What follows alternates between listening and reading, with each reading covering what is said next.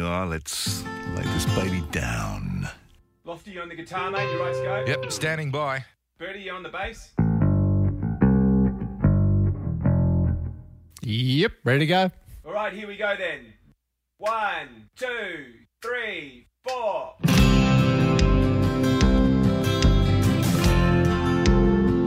Just two good old boys. Two good old boys! Never meeting no harm. Been sorry, never saw they had no hair since the day they was born. Straighten the curves, Straighten the curves! flatten the heels. The coffee might get 'em, but the Lord never will. Broadcasting away the only way they know how. With a little more mojo than the Lord allowed.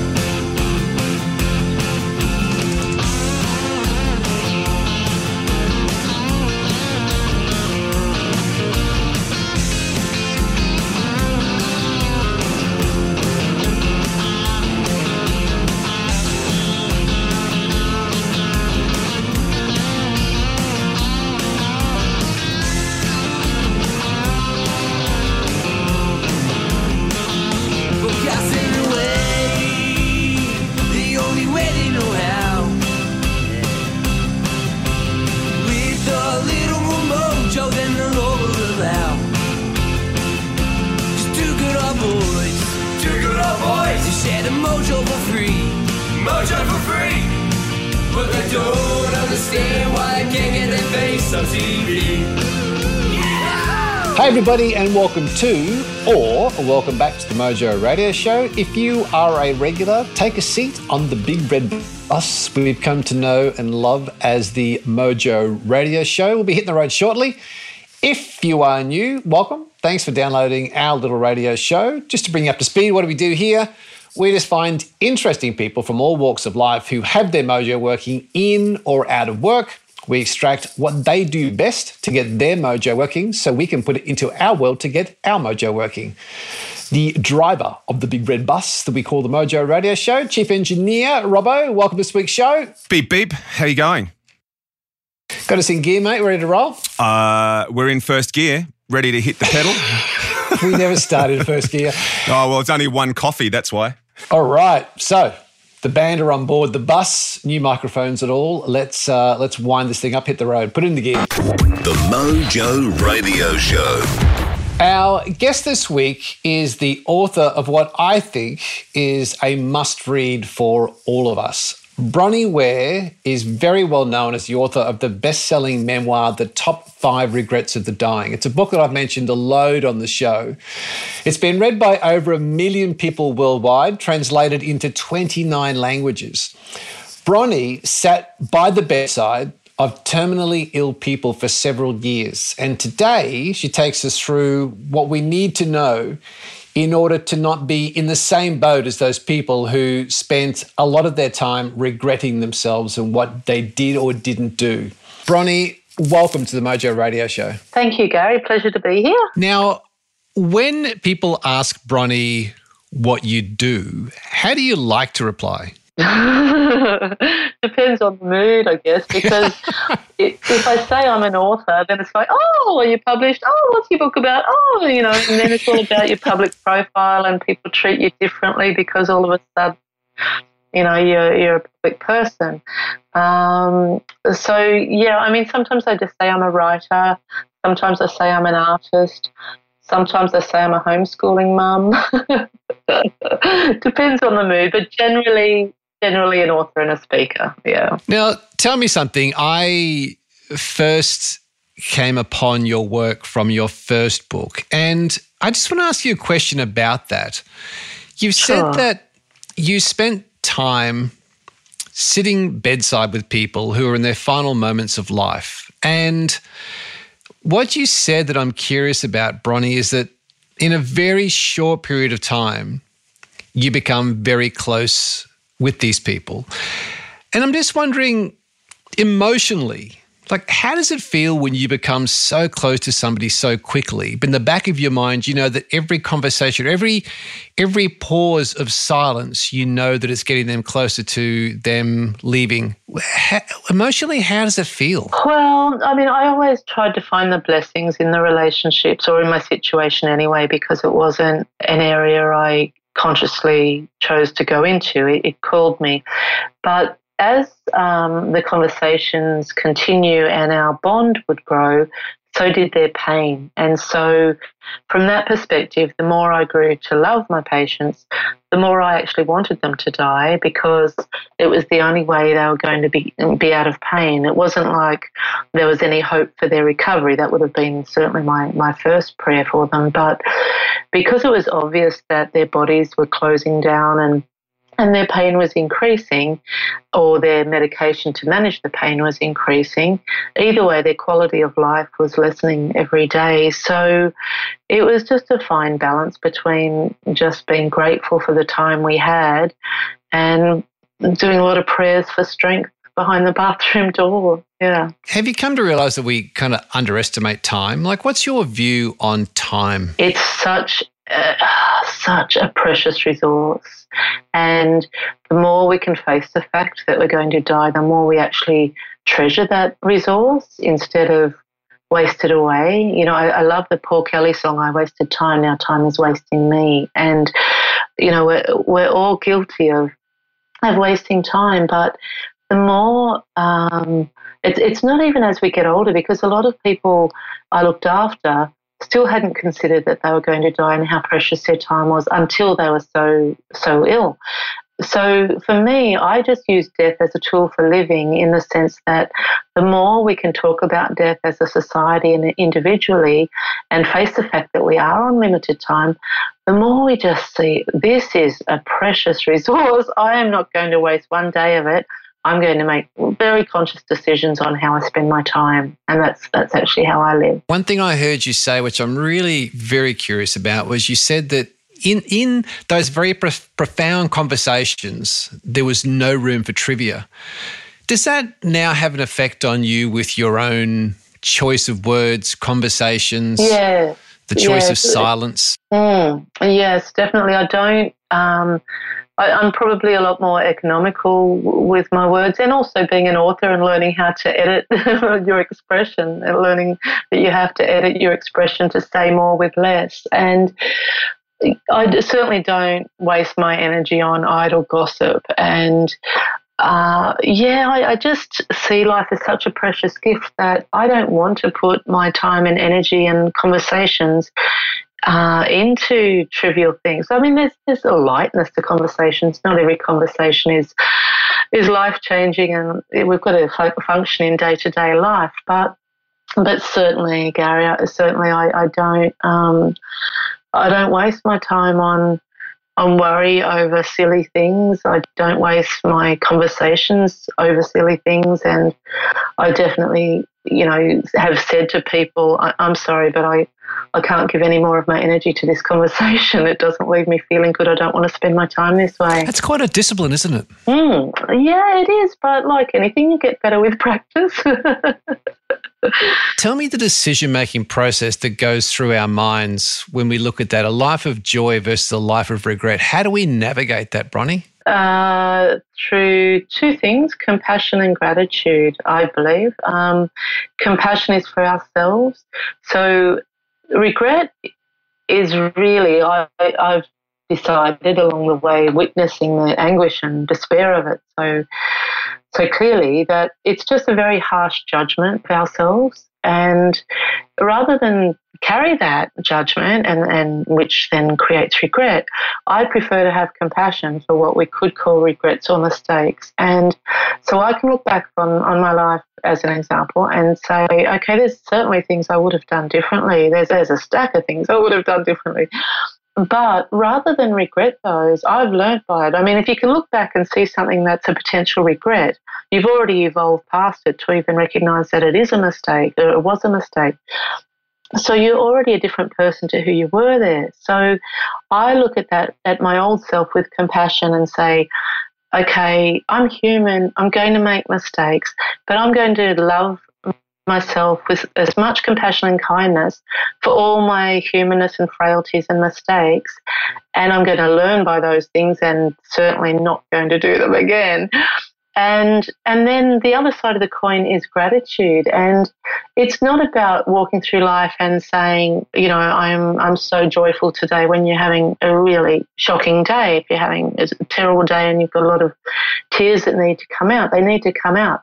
But generally, it is up to us where we focus our mind. And so we can be sad, express our feelings, whatever.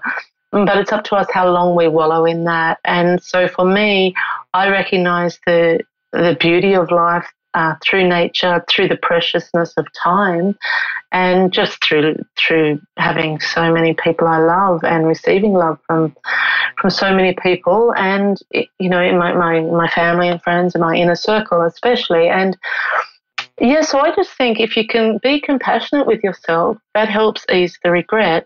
And if you can focus on the blessings, because no one will ever have everything they want. There'll always be challenges. We're always being expanded to grow, and there's always resistance. So there'll always be a bit of suffering with that. But the more we can actually stop and think, hang on a sec, especially in Australia, we live in one of the richest countries in the world. We have freedom of choice. You know, we have incredible weather. You know, we have so many blessings. And even if you're not in Australia, there are still blessings to be found. And I think the more you can focus on that, the more joy you bring to your life, because then you become more present as well, and you're focusing on whatever's bringing you gratitude, whatever you're finding gratitude in that moment is bringing you joy.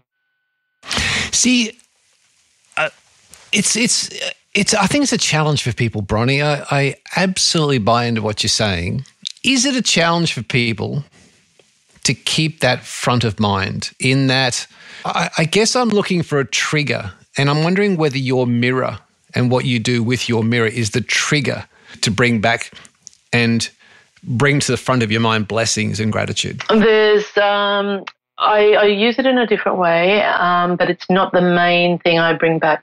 I use the mirror to develop compassion and kindness for myself, and to speak to the part of me that still needs healing, and to build myself up and congratulate myself sometimes. But mostly I use the mirror to love myself, to look into my soul and to say, it's okay, you know, I'm sorry for the mistakes I've made. There was nothing wrong with you. You know, this is just a result of your conditioning, or this is just a result of your fear on the day, or whatever. So I've done some really, some very deep healing from my past through mirror work. But the thing that brings me back more into capturing my thoughts and using the tools I know, rather than just hearing a podcast and saying, oh, yeah, I remember that, is meditation. Is that, and I think it's a habit that you develop over time to recognize, to stop your thoughts and own your thoughts as much as possible. So I began meditating back in the days of cassettes. My first meditation guidance was on cassettes. And then over time I ended up on the Vipassana path, and it's still the technique I practice. But I've also done other techniques prior to that as well. But because I meditate daily, I'm used to capturing my thoughts, because as soon as you sit down, you may drop into a really great state straight away, or your mind goes, oh, great, let's choose colours to paint the house next, or whatever, you know. And so it's like, oh, okay, yeah, well, that colour's good, that colour's, oh, hang on a sec, Bronnie, you're supposed to be meditating. Come back to your breath, back, you know. And so the more you actually consciously pull yourself back in meditation, which I've done for a few decades now, the more you can apply that in day-to-day life. And so what I find now, I mean, there's still old stuff will come up, and it's part of our human journey. And so sometimes I'll find myself imagining a really awful scenario of something where I'm just feeling really down. So imagine the worst case scenario coming about, and then I'll stop and think, right, this is an old story. This belongs to a young Bronnie who didn't believe she was worthy of whatever, or she didn't know how to bring something better in. That's not the life you actually live anymore, Bronnie. This is an old story. It's familiar. You can sit in it for as long as you want and you'll be at home in it because it's familiar. But the actual life you've been living for the last 10 years or whatever is actually your new story and fits you much better these days than the old story. So I tend to stop and recognize what story is going on in my head, and then I can say, oh, okay, I'm not giving any more energy to this. I'm actually going to focus back on my new story because my new story is actually working. And the only way I can do that has been develop the practice of catching my thoughts, and meditation has been the tool for that. You had two beautiful questions that I think tie into that, Bronnie. You said you look at yourself in the mirror and say, who am I? And where have I gone? And I just find that really profound because it just seems that we're getting swept up in other people's worlds. Are we forgetting sort of who we are and in some cases where we've gone? Yes, both. We need to stop and look at what we've come from to who we are, and rather than always looking forward to what we want, because sometimes in most cases, we've come a long way in ourselves. And if we can actually stop and look at that and say, wow, actually, I am getting somewhere in life, good on you. You've healed this part of yourself or healed that part. But certainly the other side of it is I don't pay much attention to anyone anymore, and it's very freeing. It's, I only follow things the only people I follow on social media are either friends or people who truly inspire me or nature. Like I use my Instagram page almost always just as a public photo album. I don't. I occasionally sell things, let my followers know I've got a lovely product to share. But generally, I want it to just be a nice, visually pleasing thing. And Facebook as well, I always just, all my quotes have a nature element to them because nature's, our greatest teacher. And so I think for me, again, it comes back to that using death as a tool for living, because if you realize you are going to die, you care less what people are going to think about you because you realize how precious your time is. So it's that full circle back to time.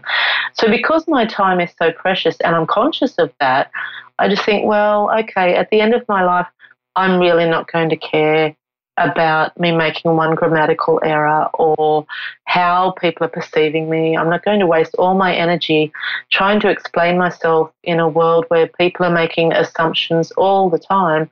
I'm going to stay committed to creating my life free of regret, and that means just to keep doing my own thing and walking to my own rhythm. And so death helps me all the time, every single day, and it's so liberating to let go of how you're perceived, because I'm sure there's plenty of assumptions. I know when the 5 Regrets article came out, there were some very vocal assumptions about me and how wrong I was to ask people about regrets, and that's not at all how it happened. And so I gave up trying to explain myself because I thought, well, it's only going to ruin the quality of my life. In the meantime, I'm going to do the things that bring me joy, not the things that try and make me understood in a world that I'll never be understood in anyway. Bronnie, I'm going to take a musical interlude. I'm going to take an off-ramp down the Bronnie Ware highway right now, and I want to ask you a question which I haven't heard you talk about before. You said that in one time of your life you dreamt of being by a campfire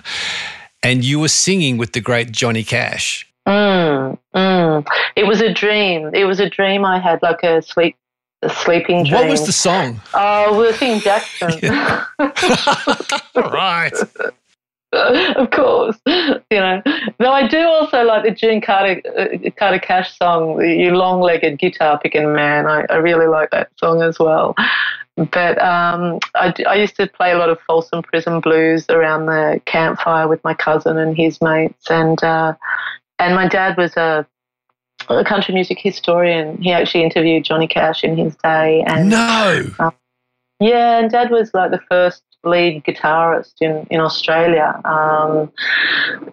So he used to sort of back up all the big names, and Mum was a singer, he was a guitarist. That's how they met. So, yeah, we actually had a lot of a lot of that in our childhood, yeah, which is great. Your dad shook hands with Johnny Cash. Yes, yeah, and he's we had all the Australian hillbillies, all the biggest names of the 70s used to camp on our farm outside of Tamworth for 2 or 3 months at a time, write their songs and then hit the road in their caravan around the country again for another year. And Reg Lindsay, Rick and Phil Carey, Slim Dusty used to come over, but Dad didn't like him very much. Yeah, we knew the McKean sisters and stuff, and all of them. Buddy Williams, Hank Snow, he interviewed. Let me run this lyric by you. Righto. Sitting near you, nothing to say, doesn't mean I don't care. Feelings too strong, words aren't there. That's actually about my sister. She doesn't know it. I was going to tell her at a gig that she eventually came to, one of my sisters. We'd had a fight and I wanted to tell her I loved her, but I just was so raw from what I felt was cruelty and what she'd said that I just couldn't tell her. And so I was all geared up to tell her at this gig about 10 years later. And she turned up with a friend and I'd practiced a speech to tell her. And she came to the gig and she talked all the way through it. Oh, no. So I didn't even tell her. I still haven't told her, but she knows I love her now. We've got a completely different relationship now. But, yeah, those lines were actually about my older sister. Tell me something with that, Bronnie, with that. It's a beautiful lyric and I understand the story. And I guess I'm wondering in my mind, with the time you have spent with people in their final hours, do you think we undervalue silence, either sitting with somebody, being in somebody's presence, and or being in our own presence? Is silence something that we have taken for granted and we've lost track of? Yes, well, not even taken for granted because we've squashed it out. And, if we were taking it for granted, then people would actually would have enjoyed it to a point and then forgotten about it.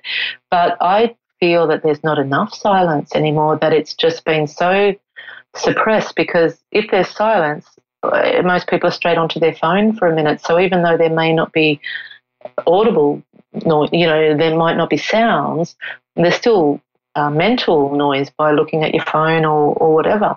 So absolutely, silence is, it's golden. It's golden, and the quality of silence, the more you can embrace it, that's where our guidance comes from, and that's where we find our answers. Not because we say, righto, life, I've got 10 minutes, I'm going to be quiet for 10 minutes, give me the answer I'm looking for.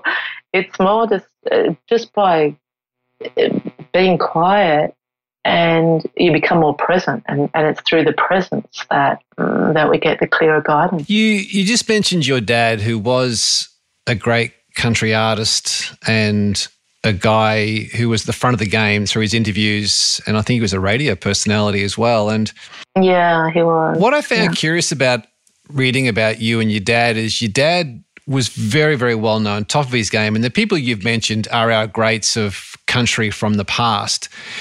Yet it seemed he never acknowledged that title. And even for yourself, you were doing a lot, but it wasn't until you said, I'm an artist, that it was a profound step for you to, in self-actualization, to purely understand your own talent and to give it a go. Is the I am, in your mind, an important part of us finding our self-actualization, our strengths, our own persona? Do you think those two words have a lot more power than we give them credit? That's really so well said, Gary. Yes, yeah, absolutely. Because we label ourselves, whether we do so consciously or like what you said, what do I tell people I am, in the opening question about being an author.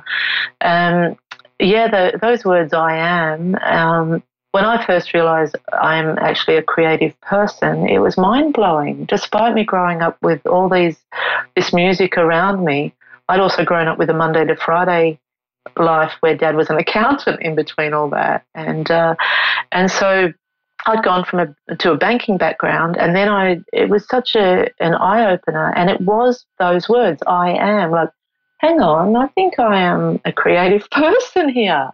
And as soon as I voiced that with I am, then it was such an awakening and really the birth of who I was to become. I heard a podcast about a year ago, and this guy said, where is as important as why, what, or how.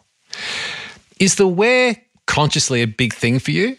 I think I'm out of place if I don't have nature. And so, yes, yeah. And I think it is for all of us on whether we're conscious of it or not, because I wrote about that in 5 Regrets, how we all become products of our environment. And so having lived in so many places, I've realised there's certain things I need to function at my best.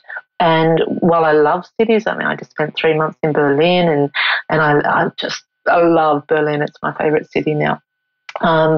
But I know that to function in a healthy mental way and a healthy physical way, I have to have the sky, and I have to have the earth, and I have to have water.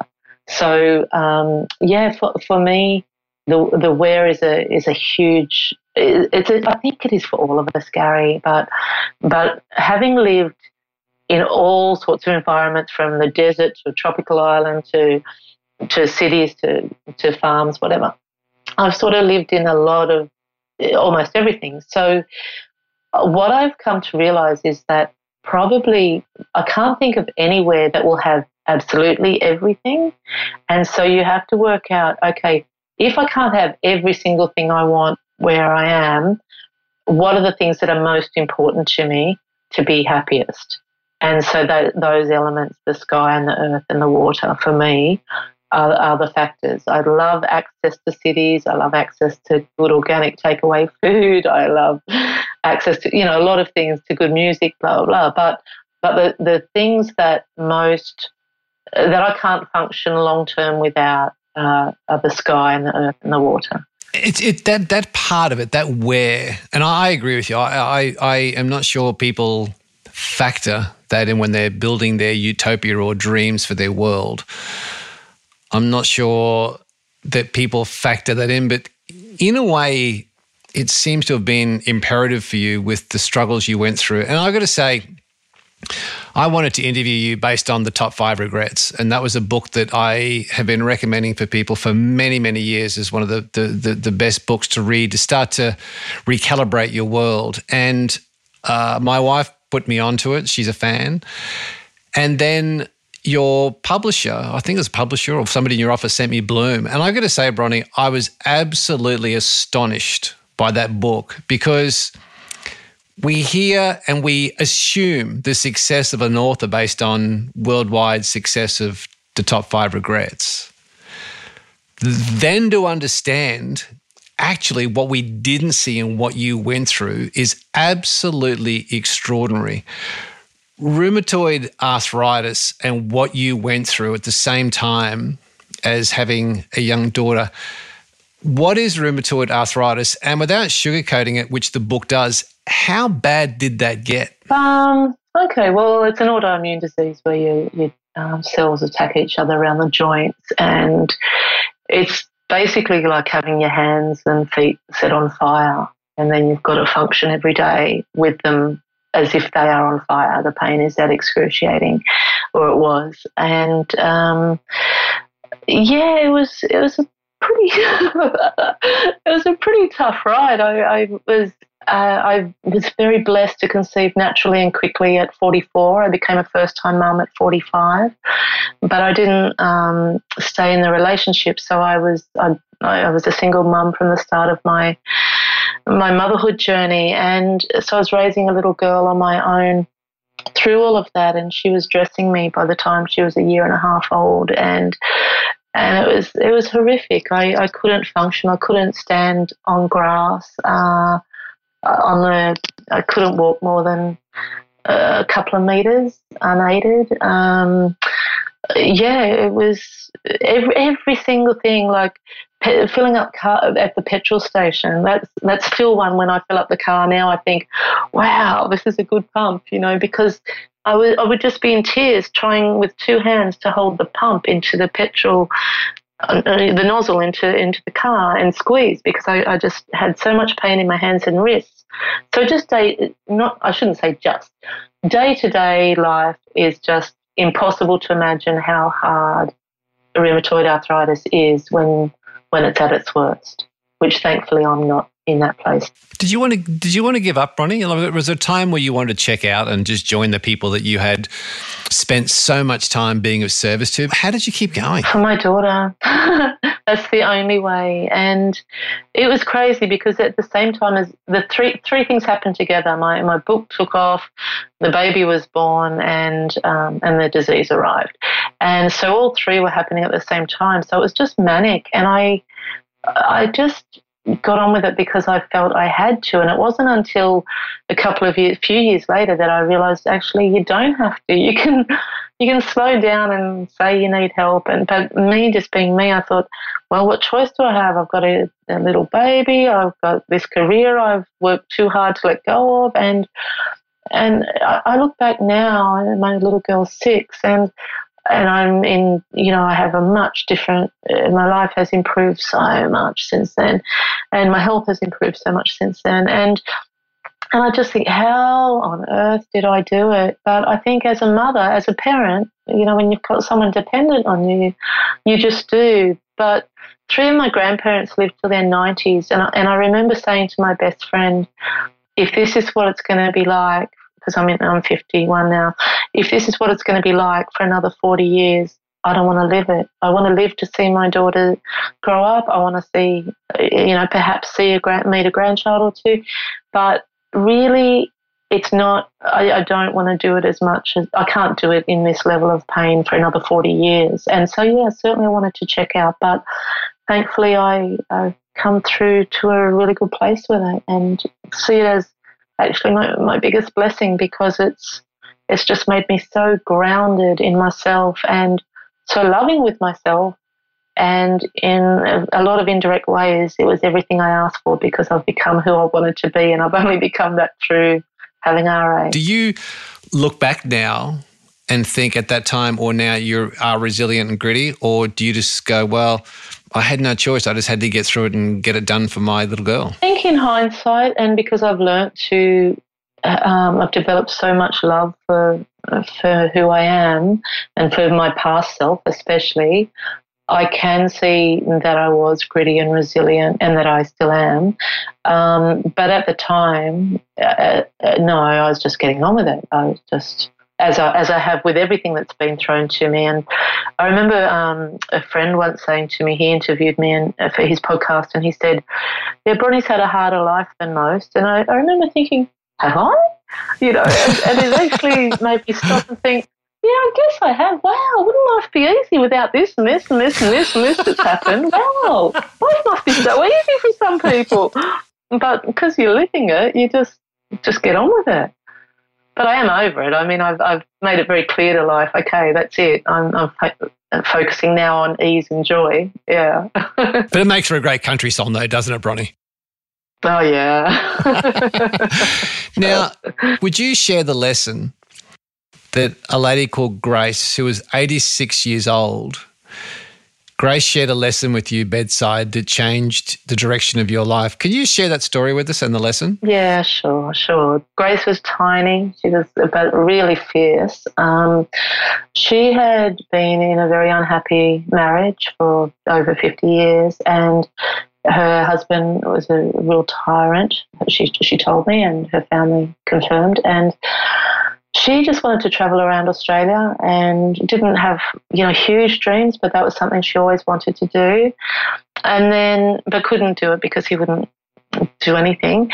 And then her husband became ill and went into a nursing home. And so she sort of very brief glimpse, like, okay, I'm going to do this. I'm going to take a bus tour, maybe not around the whole of Australia, but at least get out of Sydney and see a little bit of the country. But within 3 weeks of him going to a nursing home, she was diagnosed with terminal lung cancer, and she'd never smoked, and he'd smoked in the house the whole time. And so she just had so much regret and about wishing that she'd lived a life true to herself, not the life that other people had expected of her, because her generation stayed married because what would people think, and you don't want to shame your family and all that sort of thing. And she squeezed my hand so tightly and made me promise her that I would always be brave and live a life true to myself, not the life other people expected. And I made a commitment to her and to myself on that day, and it has stayed with me ever since because I loved her so dearly, and she's still my favourite. Of all the patients I looked after, I loved her the most. And I'm still influenced by that because she was just in such genuine anguish and despair and self-loathing because of the choices she hadn't made or hadn't made, and that it shaped everything that I was to do from then on. If I could just finish with this final piece, Bronnie, that it's just such a beautiful story and message that Grace left with you. You've said that when living by trust and intuitive guidance, life's signposts become impossible to ignore. Tell me what a signpost looks like. Give me an example of what I'm looking for. To see the signpost, we need space in our lives. We can't just rush through or we miss the signposts from life. So we have to create moments with free of plans and actually schedule in a little bit of time here and there just to let our lives breathe in between all the plans. And so signposts look like you're trying to make something work professionally, and it's just one door after another closes. And so is there any encouragement to say keep going, or is it completely door closed? So for me, it took 14 years for me to get my work out there and for my book to take off. But if it had all been no, I would have quit and found something else. But I just had this, I had little niggles of encouragement, enough along the way. Every time I think this is a waste of time, I'm going to quit, then life would send me a rejection letter that said, look, we can't publish you, but we really love it. Try this publisher or try whatever. And so it can be like that. It can be, more often than not, it comes through other people where we have a conversation with someone and they'll say, oh, I know someone who could help you there. Or it may just be, and I say this in the song you quoted in the song Words, that it could just be, no, it's not in Words, it's in Let Yourself Be Surprised, one of my other songs. It can just be words from a stranger. They may just say something as an offhand comment in passing or in a, someone at the grocery store, and that can be your signpost. That can be the answer you're looking for, like, oh, I never thought of it from that way.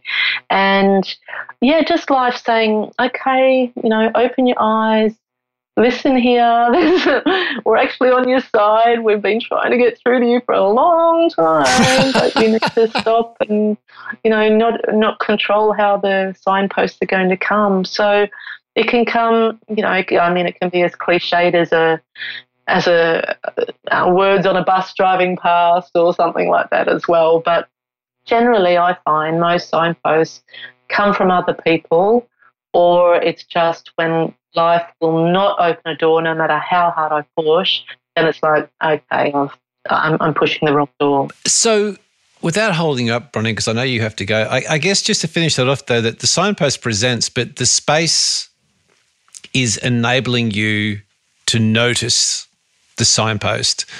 Yeah. Is it then a matter of having that space to contemplate, consider, allow it to sit in your subconscious mind, and then ultimately make a decision to take a step or to acknowledge it and leave it? That must be the next part to this. Well, that is a part of it, but even before that is the space allows you to recognise the signpost, not to know what to do with it, just to have this. If you don't have any space, you don't see the signpost at all. You're just, blindly trying to find every answer yourself and trying to control every step of life based on the fear of how you're going to work it out.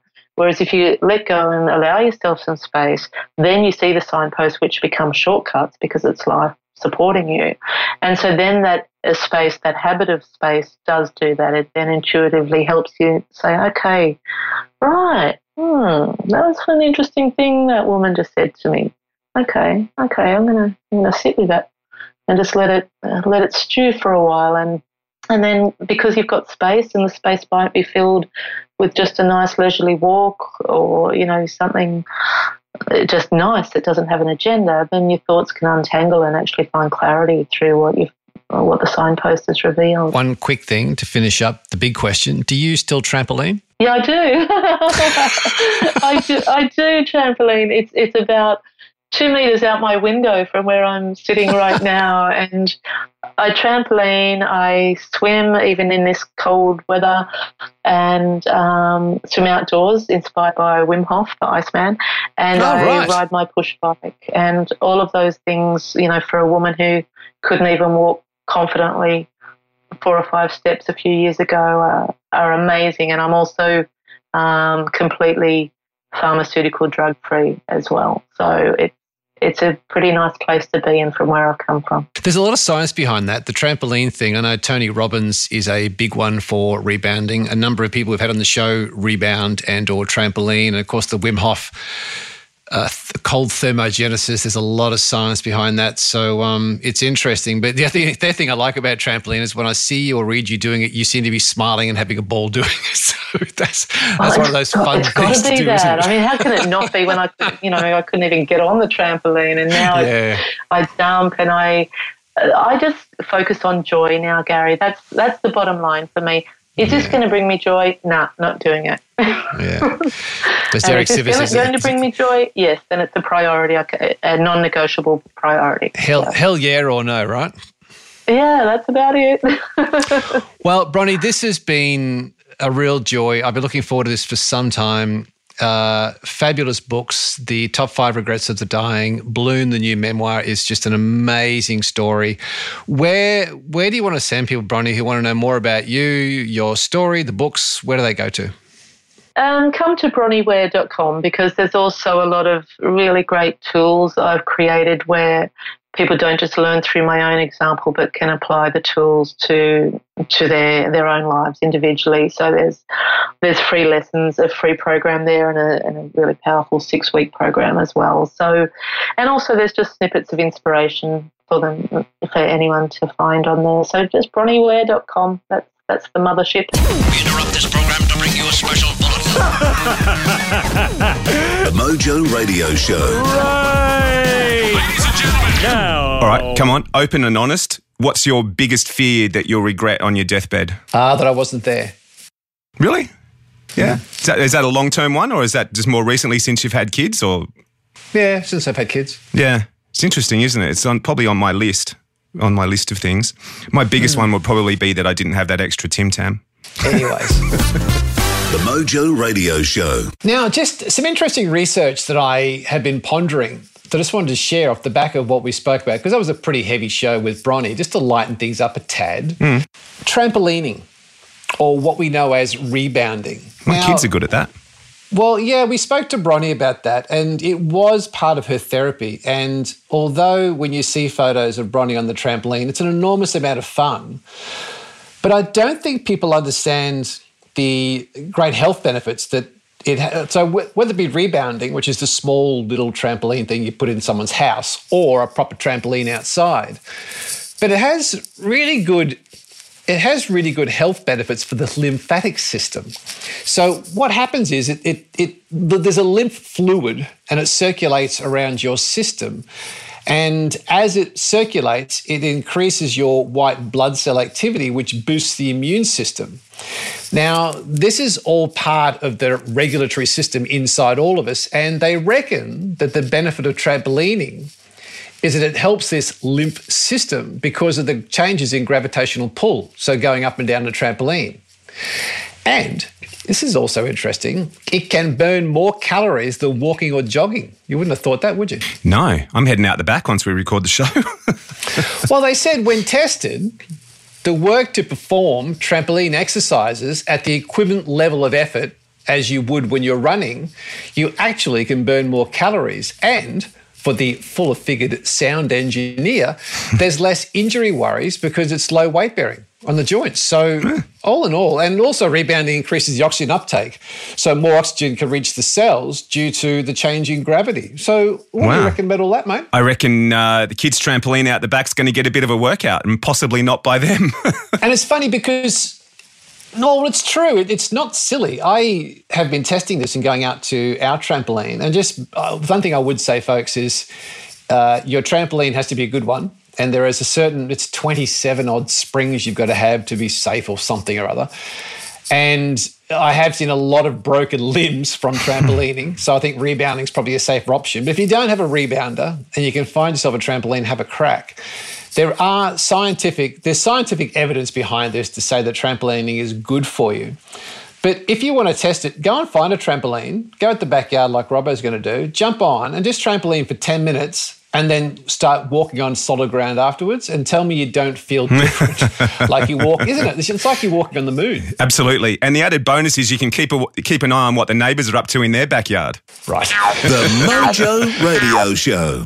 So I thought we'd go out with a bit of jump music. Cool. Van Halen, is that where we're going? I hope so.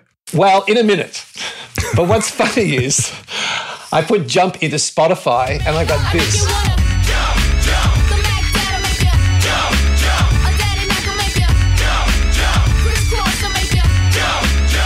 Do you know who that is? Yeah, that's Crisscross. So you're not going to play that, are you? Surely. No, that's not Mojo Radio Show. Let's get out with this. We're out.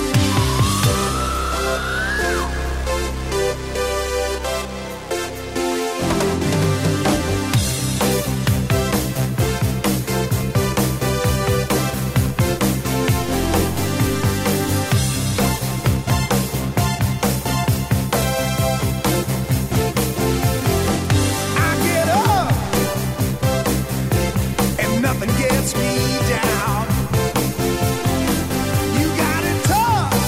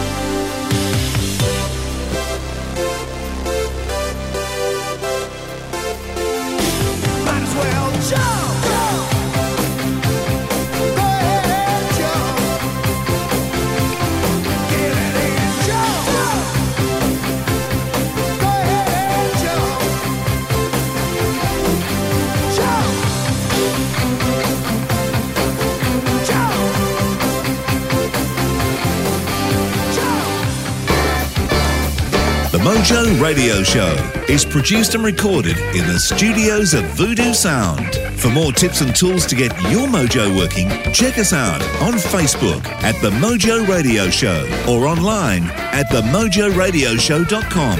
For more about Gary, see GaryBurtWhistle.com, or to polish your next audio or video production, check out voodoosound.com.au. And for the right voice, realtimecasting.com. Andrew Peters speaking. See you next time.